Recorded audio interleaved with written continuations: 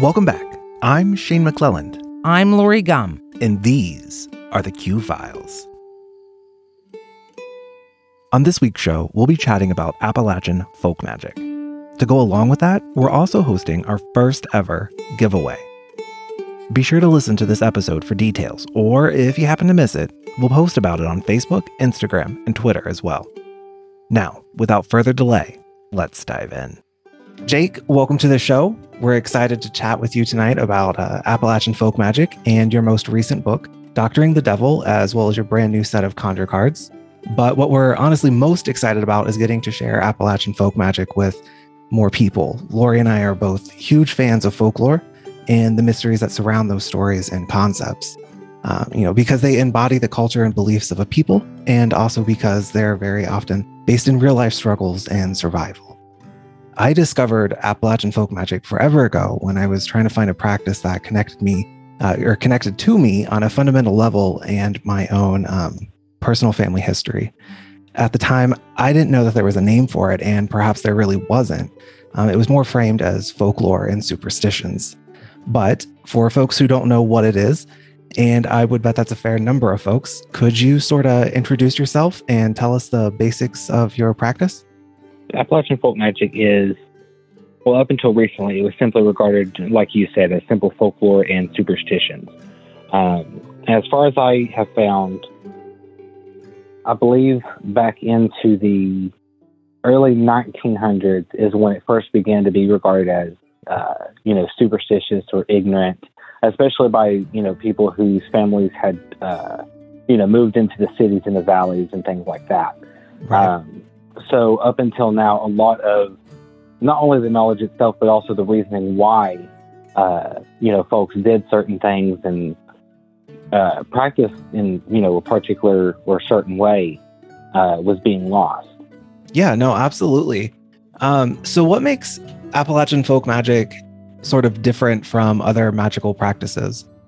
Well, the entire practice in itself is basically an amalgamation of a bunch of different places of origin. Like, you have influence from Ireland, Britain, Scotland, Germany, a little bit of stuff that can be traced, back to Italy, and then a couple of, small practices that also, lead directly back to Israel or Judaism, as can also be found in hoodoo in the Deep South. Right. As well as the folk practices or superstitions that were also brought to, southern Appalachia, whether through the African American community or the indigenous tribes that, lived in this location. Yeah. So one of the things that we definitely wanted to discuss was kind of that like blending of cultures and ideas. And I'm just going to talk for a minute, but at any point you want to correct me on something, that's fine. But in case anyone doesn't know, Appalachia was really this I don't even know. It's like where people who were new to the country started moving to if they weren't going to live in a city. And a lot of those folks were Scotch Irish, but they were also, living in communities with African American folks, Native American folks, and a few, like you mentioned, a few other kind of just these small communities where you're just how did these Jewish people end up in the mountains or whatever, and they no one probably remembers anymore, but they still had their magic with them. And can you talk more about kind of how I guess that blending happened? Well, it happened, from the very, start of the colonization of America. Because first you had I believe it was Juan Pardo and the De Soto expeditions that came through here, as well as, the Scotch Irish immigrants who came through. And then as more of the, colonial America was being settled, they eventually moved west across the mountains. And with that, they also brought in the slave trade and, all of that. Right. So there was a lot of mixing, throughout the history itself. The way I like to see it is that Appalachian folk magic was not only built on a foundation of, all these different origins, but also the actual history of Appalachia itself, because Appalachia was basically, the American frontier. So I like to view it as like America in its trial and error phase, and a lot of those errors never got corrected. And those errors, through our history, like the Cold Wars, poverty, isolation, lack of medicine, all that stuff, basically had an influence on not only Appalachian folk magic, by itself, but also our culture, our food, our dialect, all of that. Yeah. What makes Appalachian folk magic work? You said in your book, what makes a root tick, and kind of, I guess, like explain the basics of what, kind of empowers this practice. Well, the way I was raised, I was always told growing up that I don't think it's biblically accurate. Most of the stuff I learned growing up isn't biblically accurate. But I was always taught, God only helps those who can help themselves. So whereas, there are spirits and, the spirit of roots and everything like that can help you, it's kind of like a two-way relationship. So you do have to have, not only faith in, the spirits, ancestors, and God, that the work is going to go through and come to fruition and manifest, but you also have to have faith in yourself, because, any kind of doubt will, immediately kill the work. Because like you can even see it in scripture. Anytime before Jesus went to, work on somebody or heal someone, he would always ask them, "Do you believe that I can do this?" And they would say, "Yea, Lord, I do." Right. And I feel like Lori might want to eventually chime in on this part, so I'm just gonna jump to it. Yeah. But one of the things that I know you've discussed this before, kind of in your books and even on Facebook and stuff, but can you talk a little bit about how, I don't want to call it the basis of Appalachian folk magic is the Christian Bible, but can you talk about the influence of the Bible and kind of the paranormal magical stories in the Bible and their influence on this magical practice? Because I do think that is something that's substantially different than pretty much anything else outside of hoodoo or something. Yeah. So the way that I see it is the actual basis or foundation of Appalachian folk magic is the same for all American folk magic and generally all folk magic around the world, and that's basically sympathetic magic. Basically the premise that like affects like, or like attracts like, all of the likes. And then with that kind of sympathetic belief also affected how Appalachia viewed religion and the Bible, especially when it came to such things as folk magic and folk medicine. Paired with our history of, poverty, isolation, everything like that gave us this, the spirit of independence that we have, where, we are not afraid to, speak to the Creator at any moment in time. There's no kind of, middleman needed or anything like that. And especially because for the majority of our history, a lot of our people were, basically illiterate. So yeah, that also put a lot of, it's kind of like the written word became fetishized, especially since it was regarding the Bible, that it was the actual word of God. So it was seen as it was believed that it held a lot of power because it was the words of the Creator. And, that also connects to our tradition of storytelling, because, when the winters came and there wasn't anything, much to do on the farm or on the land or, in the mines or anything like that, that was basically one of the main forms of entertainment back then, was storytelling. Yeah. Stories, still mean a lot in our culture. So they would basically read the stories in the Bible, and they would even see those stories as magical. So you'll see charms that are basically fabricated, just like a biblical story, using biblical characters, but for a like the subject of the little tiny story being healing a broken bone or healing a toothache or something like that. One of the most widespread ones is a toothache charm, which is basically just a small story of St. Peter is sitting on a rock and Jesus comes up to him and asks him, what's wrong? And Peter says, Sometimes he says, it's my tooth, it aches, or it's the pain in the head, just in general.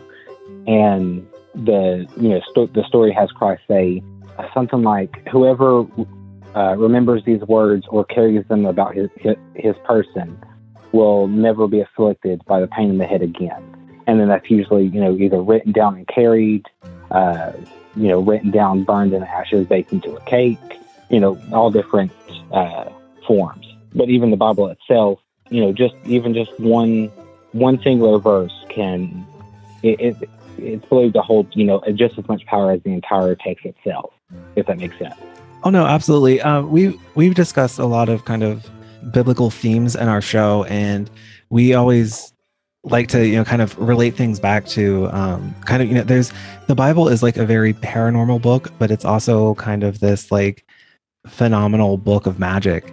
And, people don't read it like that, but when you really kind of pull it apart, it's got all of these steps in it. And to me, it makes a lot of sense to read that and see like, if we want to solve this problem, it looks like it was solved in this story. And why don't we do something similar and see if it works? Exactly. I think it's in my first book, Backwoods Witchcraft, that I talk about, there being examples of witchcraft in the Bible, like in Leviticus, before the new covenant was made. They would, to heal leprosy, they would take like scarlet, hyssop, and then they would take, 2 live doves. They would take the dove into the house, and they would, basically cleanse the house with a live dove, just holding it and walking around with it. And then the other dove, they would kill over an earthen vessel, over running water, all this entire, ritual thing. Right. Yeah. Which many of the, examples like running water or, blood being anointed on I think it was the tip of the right ear, the right thumb, and the right foot. All the different individual, patterns or rites, as I call them in backwoods, are seen throughout the entire Bible. Yeah. A lot of these folks are, it might be the only book they have or the only one that they're familiar with. Mm-hmm. And I think using that to draw upon kind of like a method to problem solve makes it even more powerful.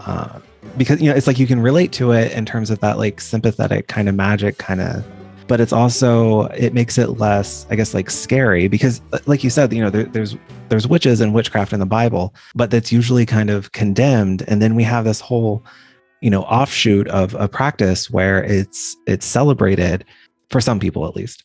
Yeah. The way I see it is that the practices, throughout the Bible, like the one I just mentioned in Leviticus, it is at its, basic root, it is witchcraft. And while the Bible, does condemn, witchcraft or calling on spirits or anything like that, if you read the Bible in like, I don't know, you just have to read it in a certain way to understand that. Yeah. It was basically biased because the practices that were done in the name of Yahweh were fine. But those same practices done, by other people, especially the Egyptians, were condemned. I mean, and that can even be seen in, I forget which book it is, but it's the story of Exodus. And Moses throws his staff down and it turns into a serpent. And then the Pharaoh, throws his staff down and it also turns into a serpent. So you can basically see the same exact practices being practiced on both sides of the table. But because, Yahweh was a vengeful God of a small nomadic people who, basically in the beginning needed to seem tough in front of all these other gods, anything done in another god's name was basically seen as witchcraft. And that's also where it differs again in Appalachia, because like the old witches, or as I call them in the second book, folk witches, right. The people that, people tell stories about that are, halfway exaggerated. And they're like people turning into animals and all that kind of stuff. The same thing occurred in Appalachia because the witch was the outcast. So it was believed that anything she did or any power she had came from the devil, or any spirit that wasn't of God. Whereas the witch doctor or conjure man, the person who, helped people who were cursed or afflicted in some type of way that wasn't physical or, outrightly understood at the time, they were seen as having their power come from God. So it wasn't, there wasn't any issue in them, looking through the Bible and doing those practices like in Leviticus or, anything that the Bible recommended, especially in the use of Psalms, because I was always told growing up was that the word Bible was like some kind of acronym that stood for Book of Instructions Before Leaving Earth. So that was basically viewed as instructions for getting through the obstacles of life, if that makes sense. Yeah, no, absolutely. I think in both of your books, but definitely in Doctoring the Devil, you go through the sort of differences in magical people in the community. So there's like witches, conjurmen, like grannies, all of these different people who kind of had, I guess, like different jobs, but they sort of overlap. And like with each title, or like, I don't know, like, I don't even know if it's like a self-identified title or something, but it kind of like, some of them had stigma against them in the community. And can you just kind of tell us about that, or like why it was? And I know before you said, some of it is because they were working with God, whereas others were working with the devil. But is that really just the only like distinction between these folks? Well, basically, yes. In some of the stories of like folk witches, you can see them, helping people, whether find lost objects, lost livestock that had, gotten out of the barn or anything like that. As well as, cooking up love potions, different forms of folk medicine, as well as cursing. Except in the stories, the folk witch and her cursing usually took her anger out on people and animals. Whereas the, witch doctor or conjure man usually, simply sent those curses, right back to her. So you see all of these stories of, witches turning up days later, hurt in some sort of way based on, whatever the conjure man or witch doctor did to inflict her curse back at her. Right. But yeah, regarding the different degrees of practice, basically like a layout that I, come up with in my mind while researching to try and, further make sense of it, to try and kind of organize it in a way. Because there were some stories of preachers who would cast out demons and would use like herbal medicine or anything like that, but they had no kind of faith that like herbs or any kind of plant or animal parts had any kind of spiritual power in a way. And then there were, some midwives who would, do superstitious acts like loosening all the knots in the house, or putting an axe under the bed to alleviate the mother's pain or something like that. Whereas there were other midwives who were strictly like practitioners of the Western medicine during that time. And that was usually back during the 1800s, which was kind of like the DIY medical era, because they came out with all sorts of different at-home medical guides, especially in Appalachia, because a lot of people, they didn't have access to a doctor. So, I mean, you could, go see a doctor. It would be a couple of days before the train came, and then a couple of days to get there maybe. But even then, there was no guarantee, before telephones or anything like that, that the doctor would be there when you got there. He could be at another patient's house. Books like that generally taught people how to, deliver a baby at home, or sometimes even perform surgery, pull a tooth, all sorts of different things. And then along with that was the certain people in the community who were believed to have been given some kind of gift from God and the Spirit, whether it was the sight or the ability to stop the flow of blood, to cure a thrush in a child, all sorts of things. So like half of the degrees or like job titles that I mentioned in the book were kind of like established naturally in the community. So like if a child had never seen his father, then he had some kind of ability. If a child was born with a caul, over its face, then it was, born with a sight. Whereas others, like yarb doctors, that was a learned practice that they were, they just had a knack for it, if that makes sense. Oh no, absolutely. One of the things with Appalachian folk magic that I've always found fascinating, and I guess it's really kind of like all folk magic in general, no matter really where it's from. But folks were using this as like a way to survive, and it was just another tool.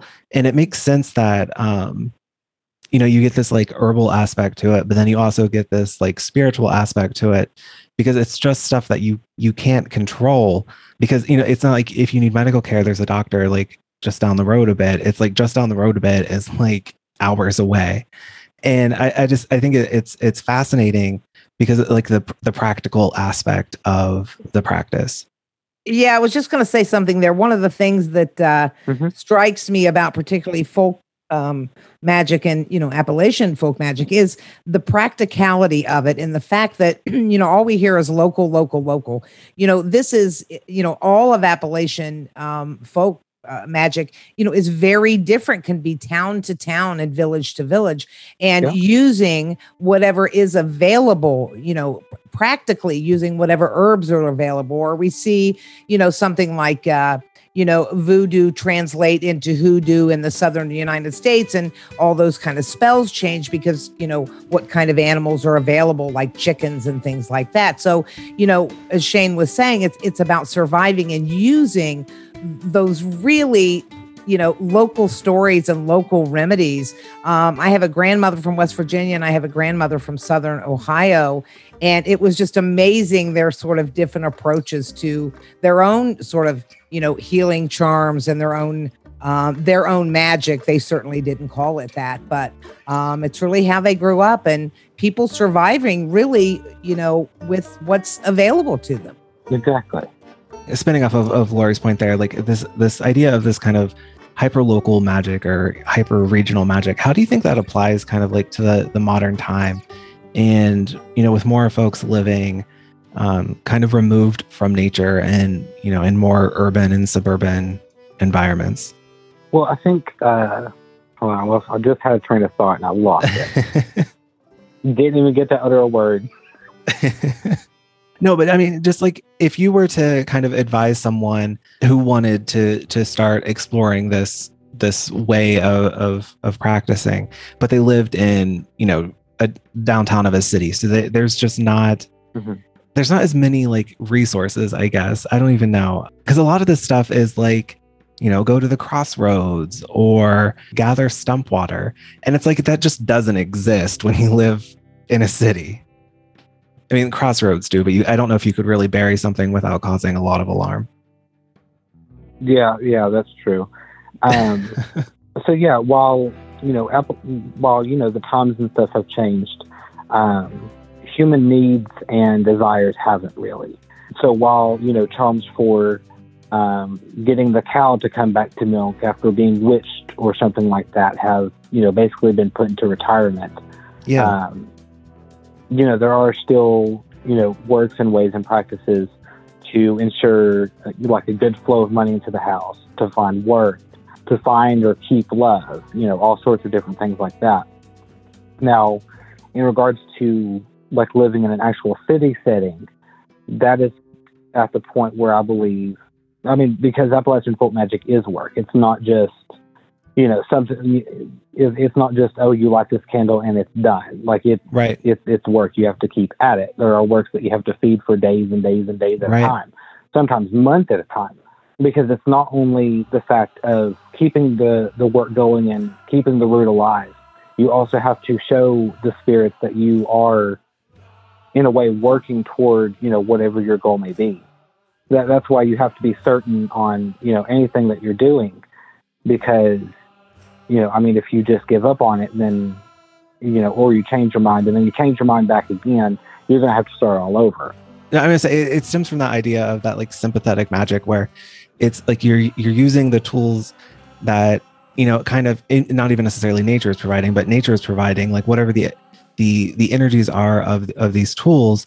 And you actually have to like work with them and talk to them and build that and kind of like orchestrate the arrangement to have the desired outcome. Yeah. And basically, like I say in both of the books, basically whatever you do, God has just as much to do with it.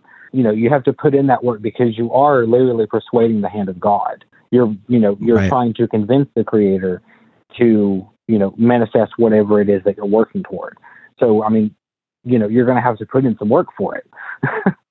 Yeah, no, I absolutely. And I think that is something that's sort of different. I know in like hoodoo and stuff, there's a lot of candle magic. Is that something that has been adopted by like Appalachian folk magic, or was it something that was always there? Well, yeah, candles and lamps have always been a thing, because that was, basically the only source of light, like the old kerosene lamps or whatever. Yeah. So yeah, they would, especially do that, and also because most of the time they are discrete workings, so they're not like a whole doll baby sitting somewhere with a nail through its chest. Right. It can be a little bit suspicious if you're not careful, especially back during those days. That's when you start becoming more of a witch to the community than a root worker. Yeah, that's when people start blaming you for stealing their cow's milk. So I guess one of the things I meant to ask earlier, well, you kind of touched on it, but this like region was heavily documented, right? And I, for whatever reason, I'm blanking on the like government agency that was doing that. But what ended up happening was they recorded a lot of this folklore and these superstitions, and we see it in things. The book like Hoodoo, Conjuration, Witchcraft, and Root Work, or even like the Silver Bullet and other witch stories, or the Foxfire series. How do you think those depictions and those specific recorded tales ended up influencing like the perception of this practice? Well, primarily because all of the stories and superstitions that they would collect, they were basically just fragments of an entire, like whole piece. So they would collect them and then, share them, out west everywhere, or, in newspapers in big cities, anything like that. Because they were just fragments or pieces of a puzzle that wasn't put together, they simply looked meaningless. And because they looked meaningless, people didn't regard them as holding any kind of power or sway over the daily lives of humanity. So therefore, it was regarded as ignorant or, just superstitious. It was for the uneducated in a way. Oh yeah, no, because nobody ever like put the whole puzzle piece together for people. It was interesting because I kind of like stumbled upon this through some of those books, and then I was like, oh, these are like the weird stories that like my grandparents would talk about, or like these like pieces of like family lore, like my great grandpa did this or whatever. And it really started like there was like beauty in discovering that. But when I went to go find, more information on it, like you hadn't published your first book, and there really wasn't a whole lot out there on this specifically. Yeah. Like there was a lot of stuff where I would like look at it and I was like, this is just hoodoo. Like there's it may be a fine line, but there's a distinction between the practices. And I just always thought it was weird that like no one was, it's clearly a practice, right? And you can see that in the stories, and you can just see it from other practices. Like it's very much related to these other things, but it was always strange to me that when you would ask about it, they were like, oh, like those are just like folklore and folk tales and, old wives' tales. And I always thought it was just strange. And like, have you, I don't want to call it like discrimination, but do you think like folks look down on this kind of practice? I mean, depending, like folks in the city, definitely. It is still seen as, superstitious, weird, odd, or, there's always the one fanatical, oh, that's devil worship. Right. So yeah, there is like, I don't know, they just treat you like you're just some kind of backwater creature that just crawled out from under a rock. Right, yeah. I guess it's interesting because not many other things were documented like that, right? There's countless other practices, but they weren't recorded in kind of like these stories. And I just feel like the storytelling aspect of the practice, but also the fact that some of these were actually kind of written down, and maybe they're not like this random person remembers these few stories. Like it might not even have been popular ones or like accurate. And before like the core American Folklore Society or whatever it's called, before they implemented certain rules for like collecting research or doing interviews or anything like that, they would collect these stories, but they wouldn't have and then they would publish them in like newspapers or books, but then they wouldn't have any notation of, who they interviewed or where that person was located or anything like that. So, I mean, there was no telling, whether it was folklore or not. Like one example is it's a old folk story regarding Melungeons in Appalachia. And Melungeons are a triracial group of people from like East Tennessee, Southwest Virginia, and Western North Carolina. It was published in a book called God Bless the Devil, Liar's Bench Tales, I think. I can't remember the name of the author at the moment. But it originally came out, I believe, in the 1940s. So that was like long before like the Maine Folklore Society had implemented any kind of rules like that. And one of the stories is basically like an origin story of Melungeons, saying that Melungeons were dark-skinned and so mean because they like basically came about because of a unholy union between the devil and a native woman. And it kind of fits into another story of the devil coming to, like he got into a fight with his wife in hell or something like that, and came to East Tennessee for a while. But then left for some reason. And as he left, his footprint, like scarred the earth, burned all the vegetation, everything. And that's the like reasoning story for Roan Mountain, because it has like all the balds on the mountaintops up there. Like that's why there's nothing will grow there. You don't hear any birds or animals. But then that also relates to another story where people believe that Roan Mountain is actually a gate to hell. Because they used to say at the top of Roan Mountain, you could hear what people said were angels singing, like the angels in heaven getting ready for Judgment Day. Well, then one guy I think he was from Missouri or something like that in the 1800s, came to Roan Mountain to basically figure it out for himself what that sound was.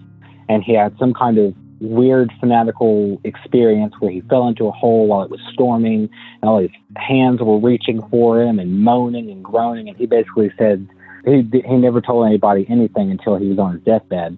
But he believed that Roan Mountain was basically a gate to hell, and that the rainbow circle that often appears at the very peak that people call God's halo was actually like a lock on the gate.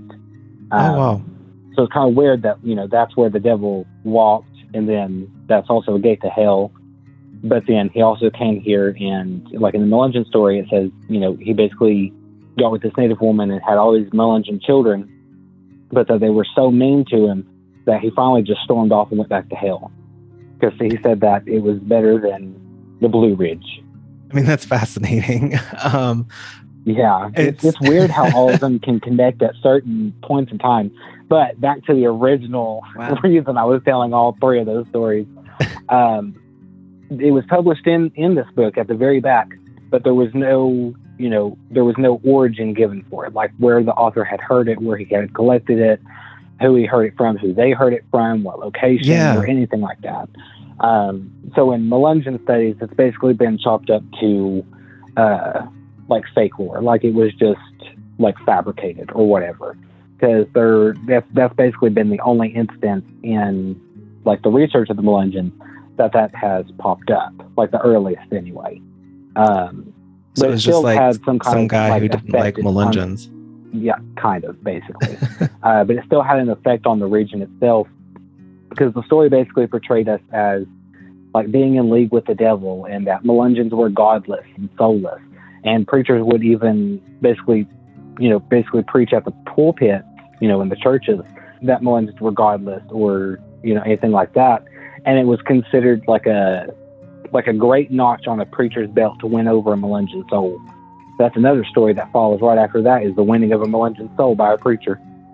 Oh my goodness. That's so, it's so strange. Yeah. Sorry, I didn't mean to ramble. No, it's fine. No, it's great. But I mean, I think that's what you touched on, is kind of like the importance of studying these pieces of folklore and trying to determine, if it's just some random guy who, dislikes a certain group or a certain person and tells a story about them, or if it's, recording some kind of actual like community belief or, a part of everyday life. Yeah, and that's the issue with looking and researching folklore, because there's always the possibility of it being fake lore.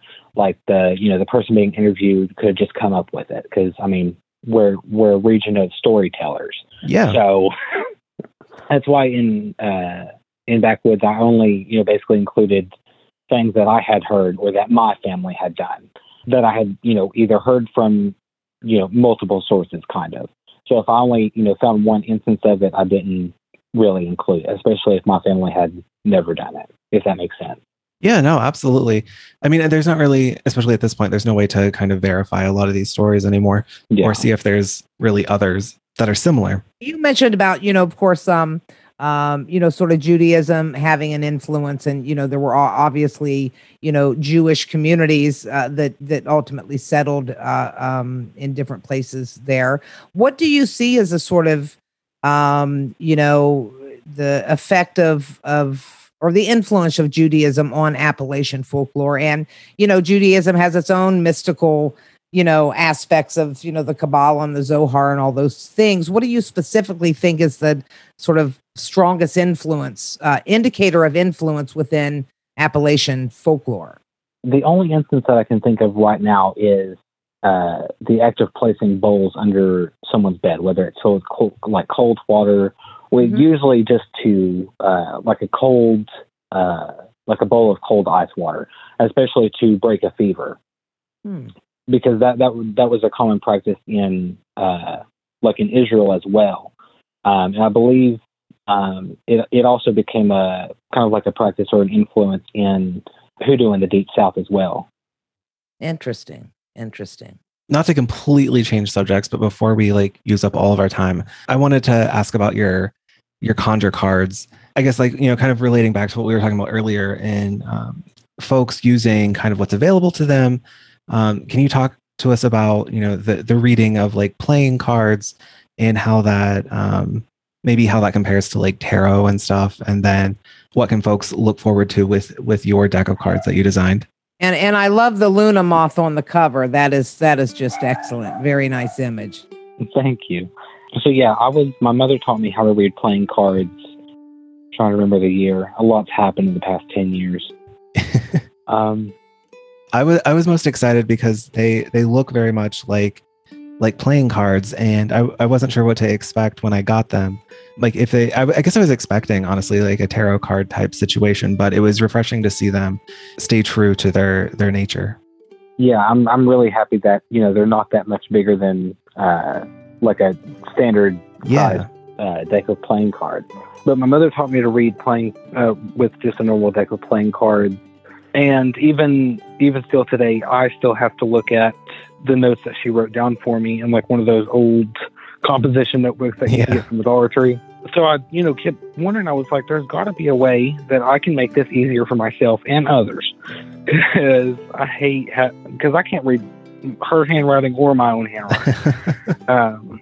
So I basically decided to kind of combine two different historical traditions or things that were done either in all seriousness, whether people were looking into the cards for answers to dire events in their life, or whether it was just a pastime form of entertainment, kind of like reading tea leaves, which they used to do. Because there was also the tradition of kind of telling the future based on what dreams or symbols, or what symbols you saw in your dreams. And the more I thought on it, the more I kept seeing dream symbols and folkloric symbols correlate to the meanings of the card that my mother taught me. Because used to, you wouldn't, if it was a bad dream that you had the night previous, then you couldn't tell the dream until after you had breakfast, because otherwise it was said to come true if you did. So I kind of decided to see if I could kind of combine them into one deck. So you not only remembered superstitions and dream omens from the past, but it kind of also helped you remember the meaning of the card itself if it was correlated. So in the deck, the Ace of Spades, which is traditionally the card of death, is pictured with an empty baby cradle, because there was always the superstition of if you rock an empty baby cradle or, rocking chair, basically anything that rocks, then it's basically called death to the home. Oh, wow. And another one attached to that is if you dream of a birth, then it's a sign of death. So Yeah. I did that with the whole deck, basically. Yeah, and I really love the headless rooster. I mean, I think that's all the images are really striking. When you look at them, there's like a story unto themselves in the images. And the headless rooster also looks, especially, it's sort of, obviously this folklore is coming from people who are comfortable in nature and comfortable dealing with nature. And, that headless rooster just kind of looks like dinner to me too. And I thought it was, a great sort of comment about, meat and where we get our meat. And there's this headless chicken. And I thought that's just totally appropriate. And I think you said it means it's a sign of a haint or a spirit that didn't have a proper burial. Is that true? Yes, because the way my family interprets dreams is basically if you dream of any kind of headless animal, that it's a sign of a haunting or a haint. Especially, and I'll talk about another form of haint in Doctrine of the Devil called a plat eye, which is basically, it's a haint, but like on steroids. Because a haint is just, a person who's been buried either for a long, long time and they never moved on, so they're basically bored, or they don't know they're dead. They're just basically a ghost. Whereas a plat eye is someone who not only died a tragic death, but their body was also not given a proper burial. So, I mean, the only way that I can understand it in my mind is that a haint is usually a person who was properly buried, regardless of why they're a haint now or why they haven't moved on. Their body was, held intact, kind of. Whereas the person who didn't have a proper burial, their body was open to the elements. So in old stories, you can see plat eyes showing up as all sorts of different things, whether it's just a white bag floating through the wind, or like a six-legged black cat, anything that looks not natural, kind of. Right. Yeah. And that's why I picked the rooster itself for that particular deck, because the rooster is basically kind of like a universal symbol of conjuring in American folk magic. Mm-hmm. And it's also one of my favorite cards because it took me the longest to try and get the colors on it right, to try and get the iridescence to show instead of just drawing an orange rooster. It's beautiful. It really is beautiful and haunting at the same time. It's great. Yes. In explaining all this folklore, particularly American folklore, is that, it really comes from, the hunters and the farmers and, the people that are out there in nature. My family is a group of hunters and they have all of the stories. And, that's where in my family, that's where a lot of, the strange tales or, the farmers, from year to year watching the fields and the animals. So much of our own family folklore. My grandfather, who was was out in a boat every day on a lake, and the stories and his own folklore that he devised himself and his family had sort of about fishing and how to have good luck with fishing and all that, just absolutely fascinating. But it is these people, I think that's why it's so difficult for this to translate to the city, is because it really is about nature. It's about nature and God, and that's the environs that, this really grows out of. Exactly. And that's why I think the basis of all folklore, all superstition originally comes from basically fear of the unknown. Because even if we lost all this knowledge, I am positive that, as more people, moved into cities and everything like that, whenever, folks would venture out into nature, they would still have that fear questioning them, saying, what else is out here? I feel like we're being watched, anything like that. Or, why did this happen to me? Or, oops, I broke a mirror. Why does that feel wrong? If that makes sense. Yeah, absolutely.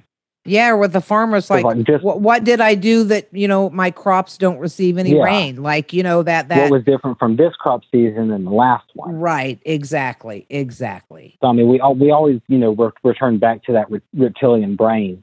So I'm positive that if, somehow all of folklore or superstition, all of this knowledge was just forgotten, we would basically start back at, phase one, and it would just start again. Yeah. And I'm pretty sure that it would still be, something similar to, the prior folklore, if that, makes sense. It's, it's all based on survival, and there's, even if it sounds strange and crazy and, like one of those things that you just laugh at and it's a superstition, like it was started, from even a tiny kernel of truth.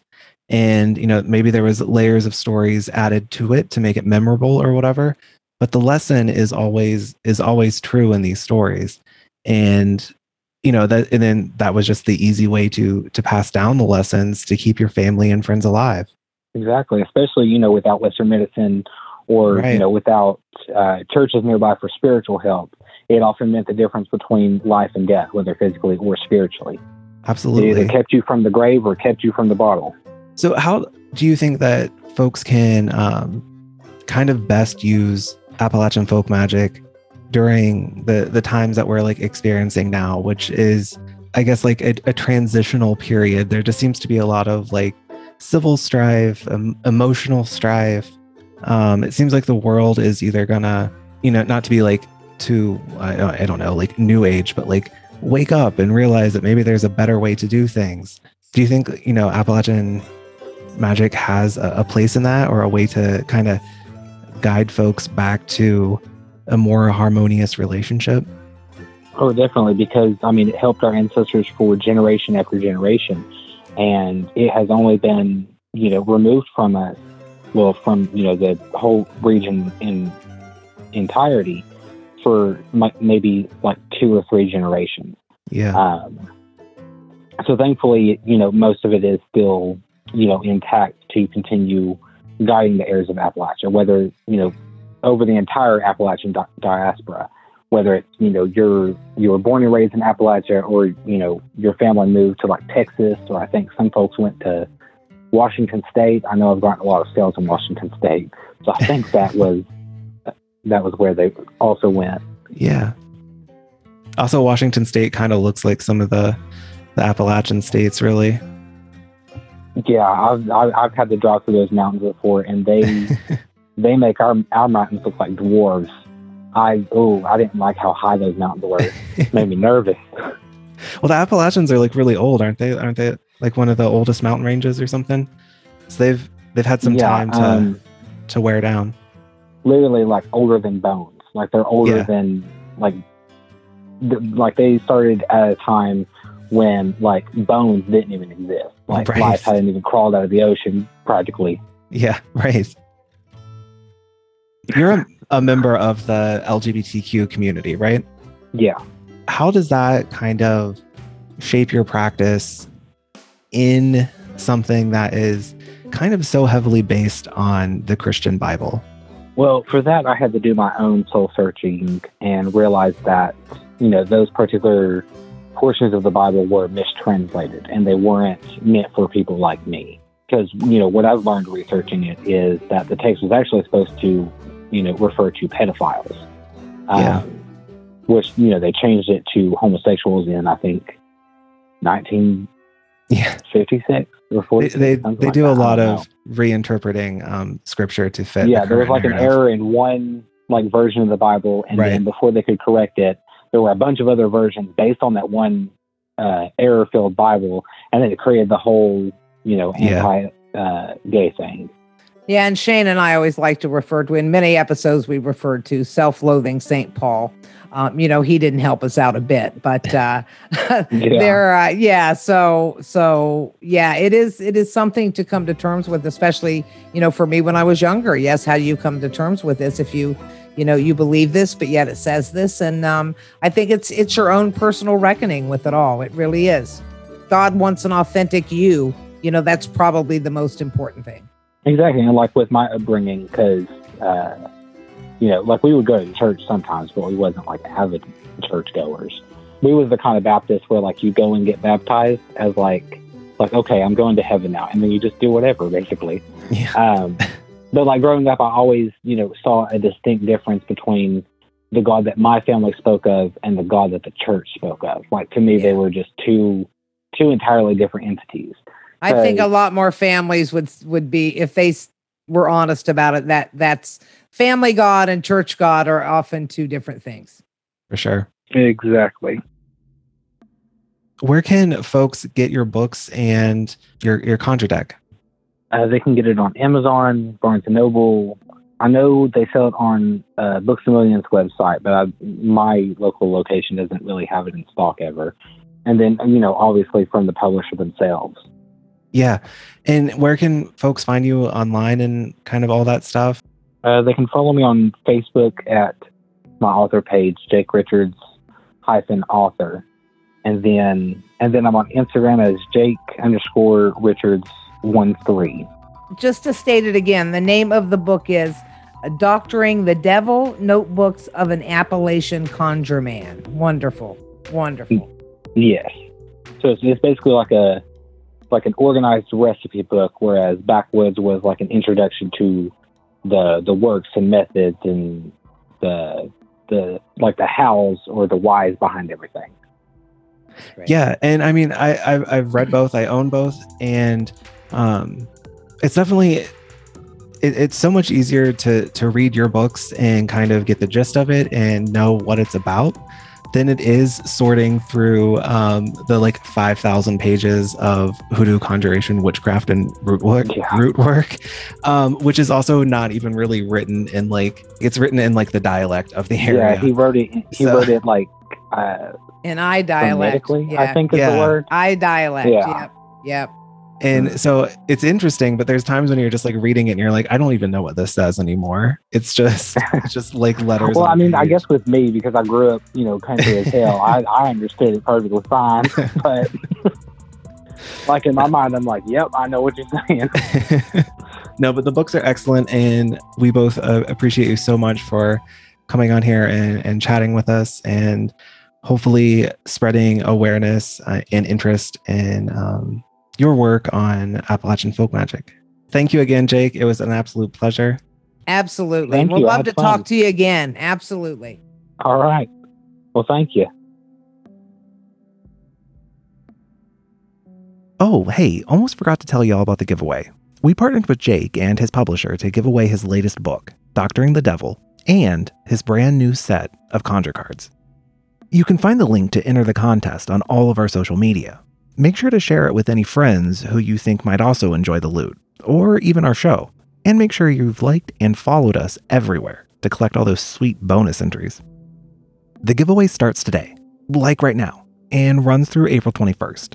We'll announce the winner in our next episode on April 26th. Good luck. This show was created and produced by me, Shane McClelland, and Lori Gum. Until next time, friends. Be weird. Stay curious. These are the Q Files.